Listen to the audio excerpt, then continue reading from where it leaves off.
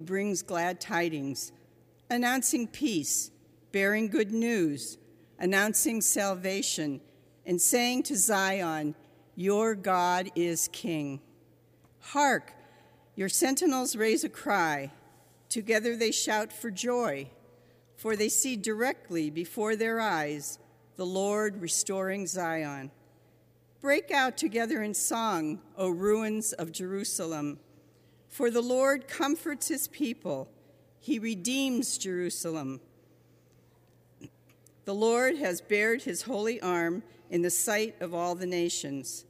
All the ends of the earth will behold the salvation of our God. The word of the Lord.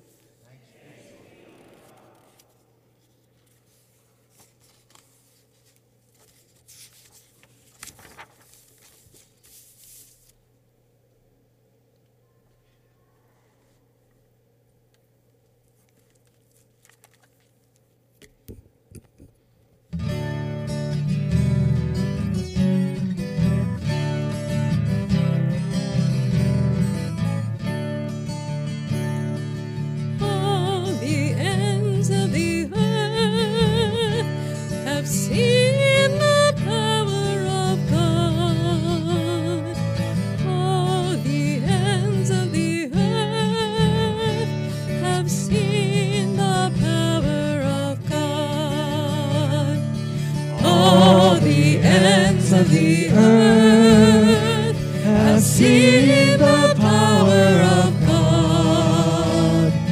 All the ends of the earth have seen the power of God. Sing to the Lord a new song, for he has done wondrous deeds. Victory for him, his holy arm. All the ends of the earth have seen the power of God. All the ends of the earth have seen the power of God.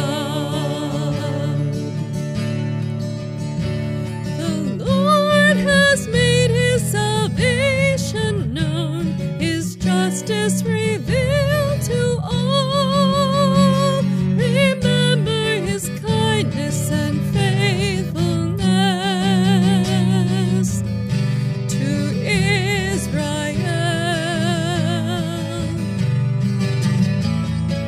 All the ends of the earth have seen the power of God. All the ends of the earth have seen the power of God.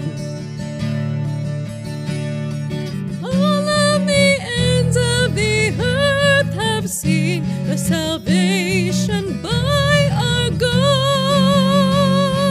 Joyfully sing out, all you lands. Break forth in song. All the ends of the earth have seen the power of God. All the ends of the earth have seen the power of God.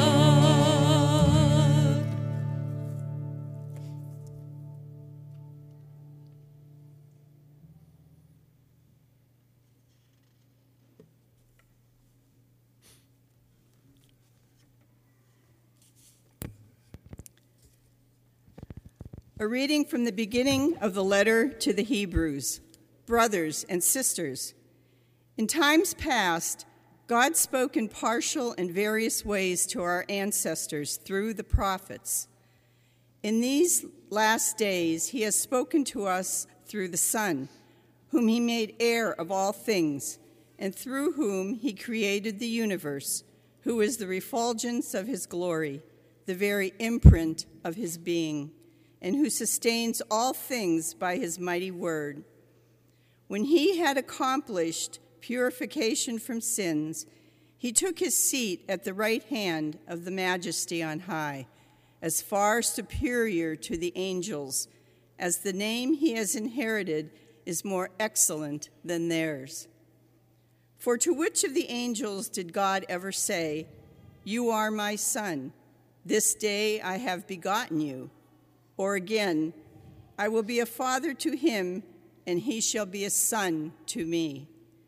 And again, when he leads the firstborn into the world, he says, "Let all the angels of God worship him."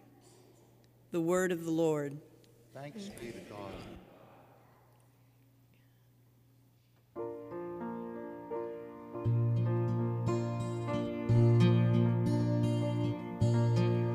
Alleluia, alleluia, alleluia,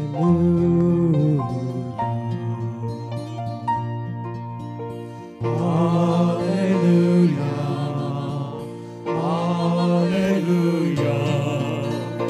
alleluia,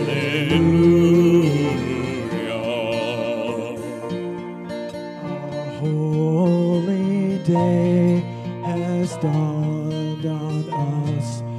Come, you nations, adore him, Christ the Lord.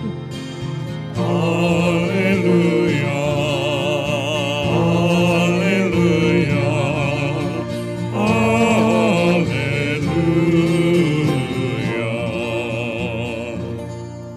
My brothers and sisters, may our Lord be with you. A reading from the Holy Gospel according to St. John. In the beginning was the Word, and the Word was with God, and the Word was God. He was in the beginning with God, and all things came to be through him. Without him nothing came to be. What came to be through him was life, and this life was the light of the human race. The light shines in the darkness, and the darkness has not overcome it. A man named John was sent from God, and he came for testimony, to testify to the light, so that all might believe through him. He was not the light, but came to testify to the light. The true light, which shines, which enlightens everyone, was coming into the world. He was in the world, and the world came to be through him, but the world did not know him. He came to what was his own, but his own people did not accept him. But to those who did accept him, he gave power to become children of God, to those who believe in his name, who were born not by natural generation, nor by human choice, nor by a man's decision, but by God. And the Word became flesh and made his dwelling among us, and we saw his glory, the glory of the Father's only Son, full of grace and truth. John testified to him and cried out, saying, "This was he of whom I said, the one who is coming after me ranks ahead of me, because he existed before me." From his fullness we have all received grace in place of grace, because while the law was given through Moses, grace and truth came through Jesus Christ. No one has ever seen God. The only Son, God, who is the Father's side, has revealed him. The Gospel of the Lord. Praise to you, Lord Jesus Christ. Merry Christmas. I'm always, every Christmas when I have the daily Mass, the Christmas Day Mass, I always am tempted to use another gospel. Because, again, when I was a seminarian and I went to my church in Pittsburgh and I heard the gospel, I thought, where's the nativity? Why don't we hear about Jesus being born? What's going on here? And we heard that last night at midnight Mass. There's 4 Masses for Christmas, and we have different readings for each one. Anyway, as we come and we hear this one, this is the most theological one, and of course, it's the one that teaches us how we must live. Last night, as I did my Holy Hour, I did it here last night, and last night, and I was spending time in front of our nativity set. And our nativity set is very different than most other nativity sets that you'll see. Of course, it's beautiful, and it came from Abrahamagao, and it's all this glorious stuff in the nativity set.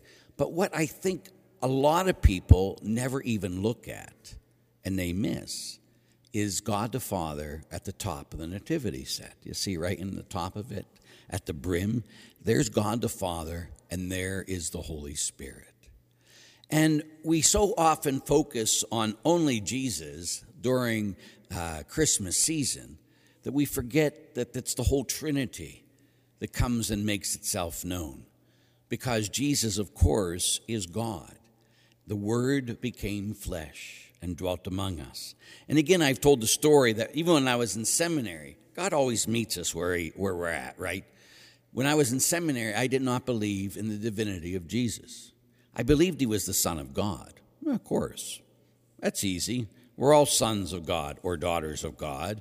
But to believe he was God, And I'm in seminary at the time. I was in high school, but I had to grow. And I'll never forget driving with my first spirits director, Father James McCullough. Great man, been dead a long time now. But when I'm with him, and I finally got up the courage to share with him my struggle. And I sat there and I said, "Hey, Mac," and we're driving. And I said, "I believe Jesus Christ is the Son of God." He said, "Well, that's good, but I don't believe he's God." And then he quoted the reading from today. In the beginning was the Word was with God, and the Word was God. And I was like, oh, okay, I get it.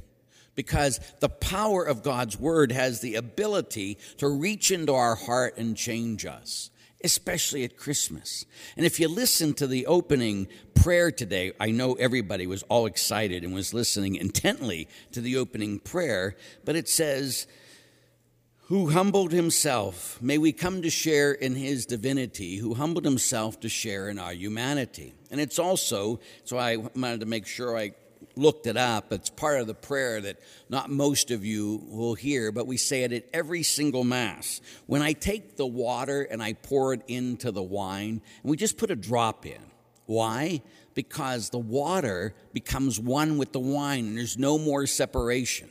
And then I pray during that time, by the mystery of this water and wine, may we come to share in the divinity of Christ, who humbled himself to share in our humanity.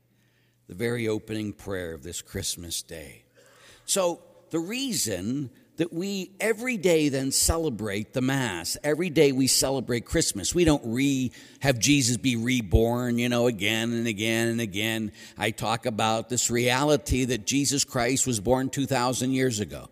When we pray during Advent, when he's born, please. He was born 2,000 years ago. He's not born today. That's not what Christmas is about. Jesus is born today. Sorry, he's not. But he needs to be born again and again in our hearts and our lives. That's why Christmas is a time of new beginnings. When you and I get caught up in ourself and our sin, and we're constantly looking at ourselves and constantly looking at the past and constantly looking at our weaknesses, God looks at us and says, "You share in my divinity." What? God's looking at you this Christmas and saying, "You share in my divinity." When God became one with us, we became one with him. So because of that, we can no longer just sit there and focus, I'm just a sinner. Please, you and I are never just sinners, those of us who have been baptized. We are the place where God dwells. And our humanity is now united with his divinity, just like the water and the wine cannot be separated. So when we're united with God, we cannot be separated. We become part of the Trinity of God. It's God brings us into this relationship of his very self, so that we're never alone, that we can always know that God lives inside of me. And so I have the power to live the Christian life. This isn't just about Christmas Day. It's about every day because of Christmas Day. See that? Awful excited. very excited, all excited. And the reality is we should all be excited about that reality. That God don't leave him in the manger, please. Take him home with you. Take him to your families. Take him to your co-workers. Be with him today. And just for a bit, sit there and meditate on the reality that when divinity took on humanity, we took on divinity and we share that divinity. So don't go around saying, I'm just a sinner. You are a child of God who sins, but you're still much more than just a sinner. You have taken on the divinity of God because of Christmas Day. And that's why we celebrate this day. And that's why it's always more than just Christmas, December 25th. This is something that must be lived 24 hours a day, 7 days a week, 365 days a year. That's what we're called to do. May each of you know his love today and forever. Amen. Let us stand, and we have to profess our faith. And when it says, when the Word became flesh, we will all genuflect at that time because it's Christmas. I believe.